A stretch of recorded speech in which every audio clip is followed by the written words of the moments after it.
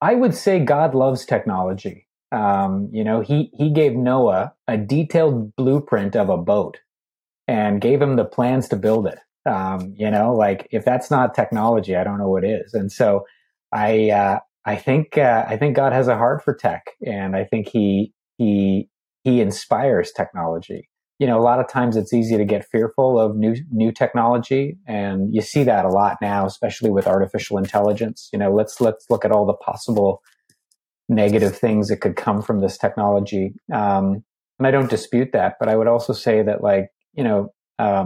how do you think about technology redemptively? And so I believe there's a massive opportunity for redemptive technology that is sacrificial, that we are using the gifts and skills that God has given us to redeem the broken world around us.